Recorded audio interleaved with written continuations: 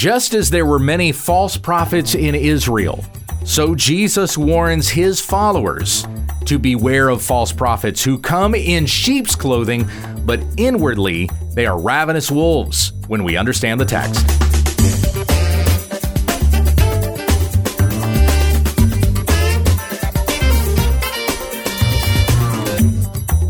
This is When We Understand the Text, a daily Bible study in the Word of Christ. For he is before all things, and in him all things hold together. Tell your friends about our ministry at WWUTT.com. Hey, once again, is Pastor Gabe. Thank you, Becky. In our study of the Sermon on the Mount, we're in Matthew chapter 7, closing in on the end here. Today, we're going to be looking at verses 15 to 23, which I'm going to read to you from the Legacy Standard Bible. Hear the word of the Lord. Beware of the false prophets who come to you in sheep's clothing, but inwardly are ravenous wolves. You will know them by their fruits. Are grapes gathered from thorn bushes or figs from thistles? Even so, every good tree bears good fruit, but every bad tree bears bad fruit. A good tree cannot bear bad fruit, nor can a bad tree bear good fruit. Every tree that does not bear good fruit is cut down and thrown into the fire. So then, you will know them by their fruits. Not everyone who says to me, Lord, Lord, will enter the kingdom of heaven, but he who does the will of my Father who is in heaven will enter. Many will say to me on that day, Lord, Lord, in your name did we not prophesy, and in your name cast out demons, and in your name do many miracles? And then I will declare to them, I never knew you. Depart from me, you who practice lawlessness. And then from there, we only have the illustration of the wise man who built his house on the rock and the foolish man who built his house upon the sand. And we'll bring our study of the Sermon on the Mount to a close this week, God willing. Today, we're going to be looking at mainly this illustration of a tree and its fruit. So that's verses 15 to 20. And then tomorrow, we'll consider those who say, Lord, Lord, did we not do all these great things in your name? And Jesus will say, depart from me, I never knew you. That's verses 21 to 23. And then lastly, on Wednesday, we'll be looking at that closing illustration between the wise man and the foolish man in verses 24 to 29. So let's come back here to verse 15, where Jesus says, beware of the false prophets who come to you in sheep's clothing, but inwardly are ravenous wolves. And then saying you will know them by their fruit. Consider the context in which we're reading this. With Jesus saying, beware of false prophets, this is right after we just read in verses 13 and 14, enter through the narrow gate. The gate is wide and the way is broad that leads to destruction, and there are many who enter through it. But the gate is narrow and the way is constricted that leads to life, and there are few who find it.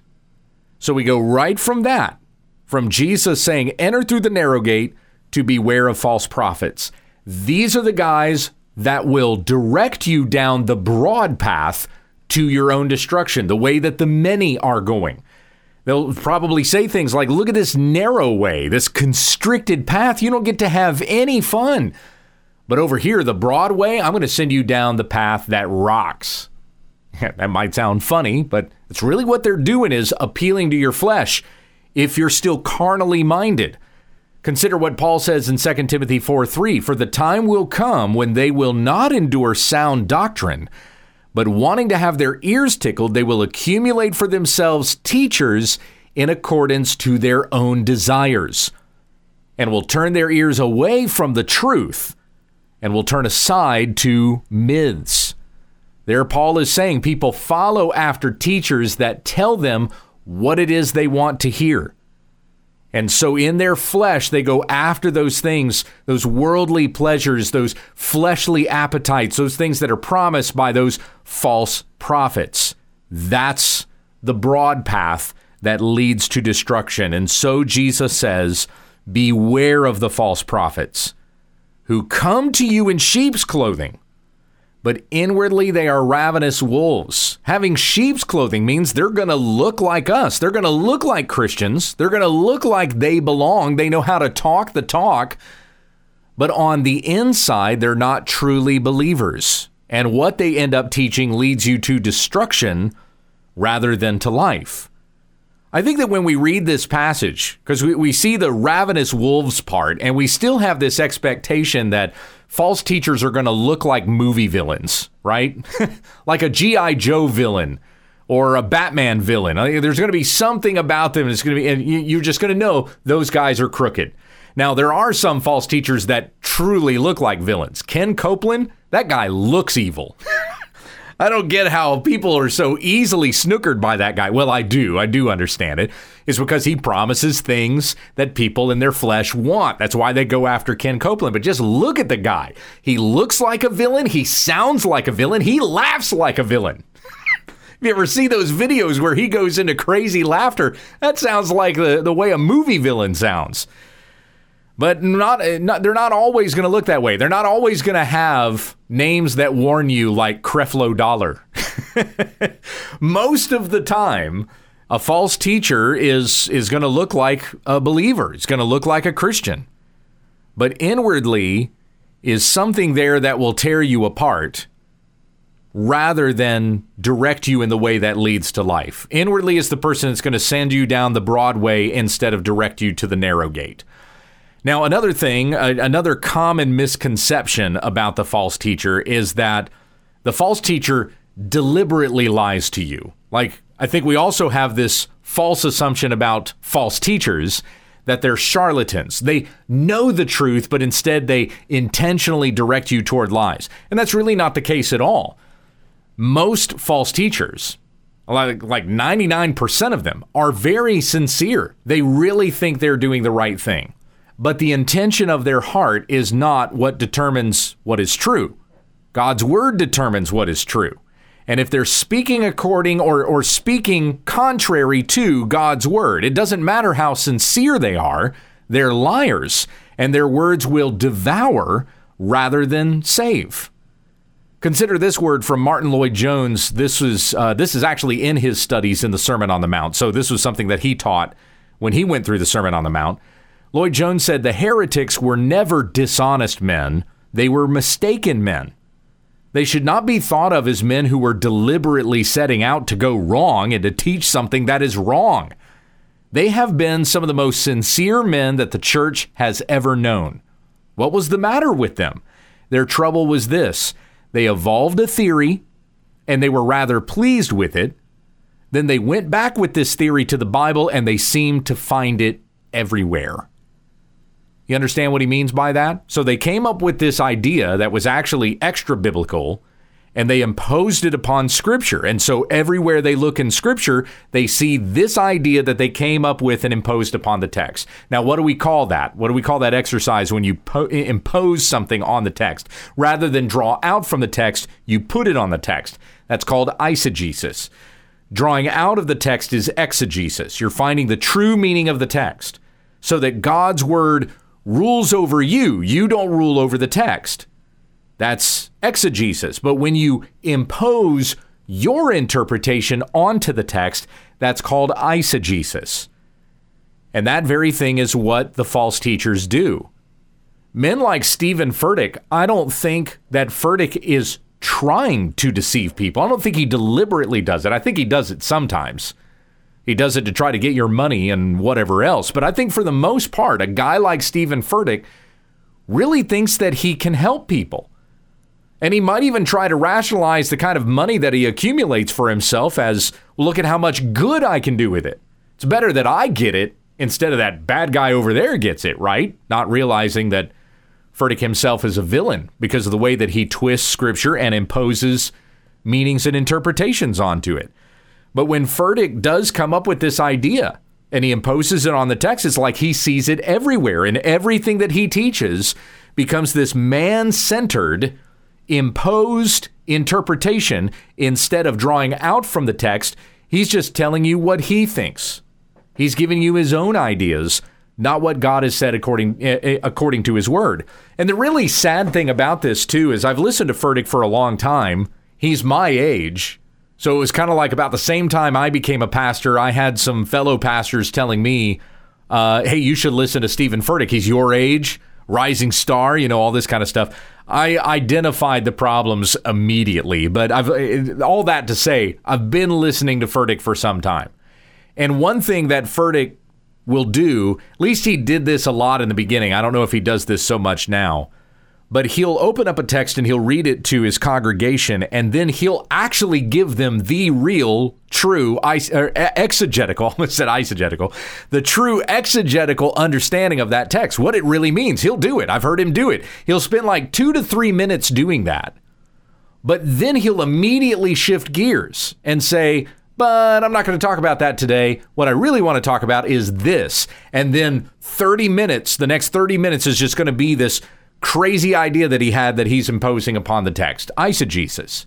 And that's going to be the stuff that gets all the hoops and hollers and applause and stand-ups and all that, which a lot of that is staged. He's got people planted in the front row to stand and applaud at certain points so the rest of the crowd will do it as well. And then Furtick runs around on the stage and sounds more like a hype man than a preacher. But there's a portion of that message where he gets it, but then he derails it. And he won't actually give you the message that leads to life. He gives you the message that will appeal to a person's fleshly appetites. But again, the false teachers tend to be well-meaning, well-intentioned persons. They're not trying to lead people astray. They might even try to rationalize to themselves that what they're teaching really is the truth. It really is helpful. Think of Peter with Jesus. We're going to get to this later on in Matthew chapter 16. But when Jesus tells his disciples that he is going to go away, he's going to be persecuted, they're going to put him to death, and he tells them, fear not, I'm coming back to life again 3 days later. And when he tells them this, Peter opposes him. You know this account, right? Peter opposes Jesus and says, far be it from you, Lord. I would never let this happen to you. I'm not going to let you go and be crucified. Crucified is not what Jesus says, but be put to death, right? And Jesus says to him, get behind me, Satan, for you are not thinking with the mind of God, but with the mind of a man. Now, Peter in that moment was well-intentioned, don't you think? Peter did not want his Lord to go to his death.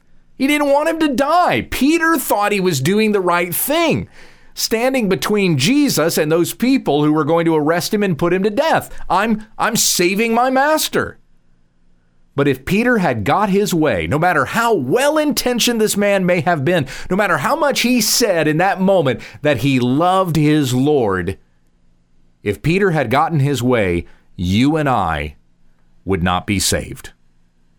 We would go to hell. And hence why Jesus responds to him, get behind me, Satan. He doesn't even give Peter credit for being affectionate for him. Because if Peter had his way, then God's will would not be done. You are thinking with the mind of a man and not with the mind of God. So see there how even the best of intentions can still be really, really deadly. Doesn't matter how well-intentioned a person is. It matters what the truth is. So a lot of these false prophets are probably well-intentioned. But what is inside of them is not the truth. They have not held fast to the truth. They're not speaking the truth. What they speak is lies that will lead you to your destruction. Hence why it is said of them that inwardly they are ravenous wolves. The Apostle Paul described false teachers the same way in Acts 20 when he warned the elders at Ephesus that there were going to be fierce wolves that would arise from among them. Even some of them, even some of the elders, there would be false teachers that would rise up attempting to devour the flock. Jesus goes on to say in verse 16, you will know them by their fruits. So he says, beware of false prophets who come to you in sheep's clothing. Very similar to something that Peter says in 2 Peter 2. So Peter would eventually learn his lesson. In 2 Peter 2, he also says that false prophets will arise from among you. So Jesus warns, beware of the false prophets, and says, you will know them by their fruits. It might seem like a change in metaphor here, but really what you have is bookends. So Jesus warning about the false prophets in verse 15, and then in verse 21, he says, not everyone who says to me, Lord, Lord, will enter the kingdom of heaven.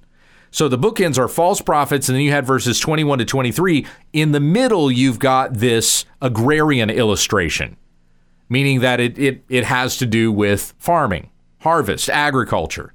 You will know them by their fruits. Are grapes gathered from thorn bushes or figs from thistles? Even so, every good tree bears good fruit, and the bad tree bears bad fruit. So maybe you will not be able to identify the false prophet right away. When they come in your midst, once again, they're wearing sheep's clothing. They look like us. They know how to talk the language. So when they come in, you're going to think they belong there. There are even going to be some who will be baptized among you. You might even appoint to leadership positions in your church. And then after time, they reveal themselves to not being genuine converts. Sometimes this takes a little while. It doesn't always happen right away. You consider the parable of the sower, which we'll get to in Matthew chapter 13. How some will hear the word, but the birds come along and devour it. That's like the seed that falls on the path.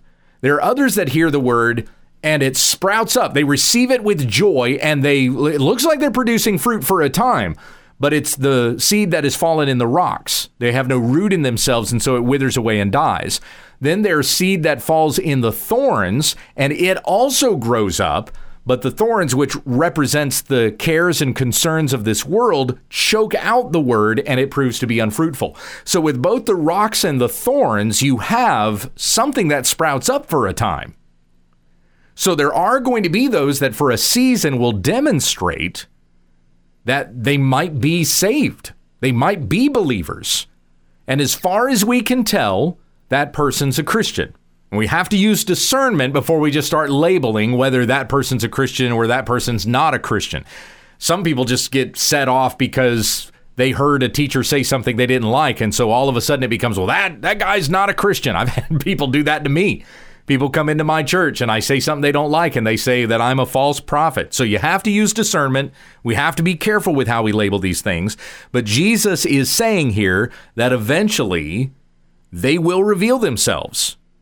A good tree cannot bear bad fruit, nor can a bad tree bear good fruit.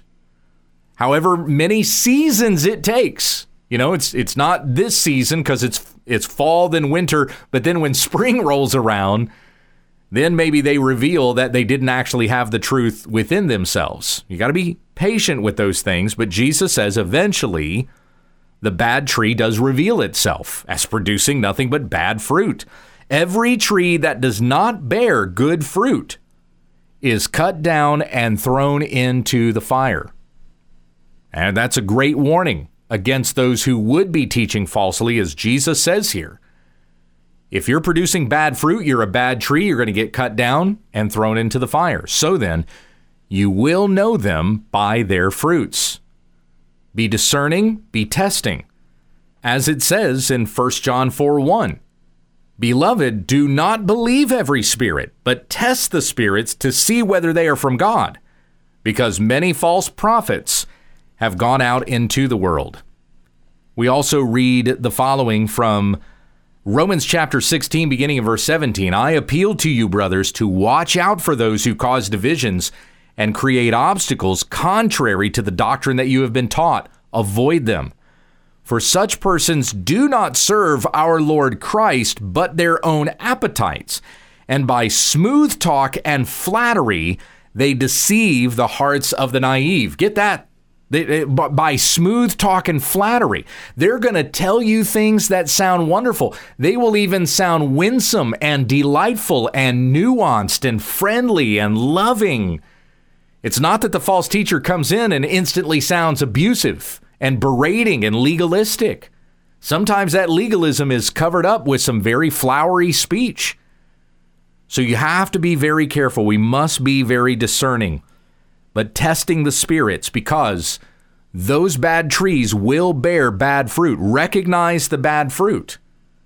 And in a loving and patient manner with your brothers and sisters in the Lord, be able to expose to them the bad fruit so that they too will see that the false teacher is leading others astray. As Paul says in Ephesians 5, have nothing to do with the fruitless works of darkness, but rather expose them. And so once again, a very important warning here to beware of those false prophets who are leading people to their destruction, who are trying to direct people down the broad path. And so we have Jesus saying next in verses 21 to 23, many of them will say, Lord, Lord, because once again, they were sincere men. They thought what they were doing was right. But Jesus will say to them, I never knew you. Depart from me, you who practice lawlessness. And that's the passage that we will get to tomorrow. One of the most frightening passages that we have here in the Sermon on the Mount. But these are 3 verses that we must all consider. And what an ending to the Sermon on the Mount this is. Let's conclude with prayer. Heavenly Father, we thank you for your word that we may know the truth, and by your word we may test those who speak to see whether they are speaking the truth. Help us to have wisdom in this. Help us to become very familiar with the word of God so that we will know how to test those who come and speak falsely. As the illustration is often given, the person who spots counterfeit knows what the real looks like. He gets really familiar with the real. So when something comes along that is fake, he's easily able to identify it. Give us that kind of discernment, that we know the truth. It is stored up in our hearts so that when something that's a fraud comes along, we know how to spot the false teacher. Help us to be wise in how we guide our brothers and sisters in the Lord in these things, and direct us down the narrow path, through the narrow gate, that we, by listening to and following the truth, may enter into eternal life. It's in Jesus' name we pray. Amen. Thank you for listening to When We Understand the Text with Pastor Gabe Hughes. If you'd like to support this ministry, visit our website, WWUTT.com, and click on the Give tab in the top right corner of the page. Join us again tomorrow as we continue our Bible study when we understand the text.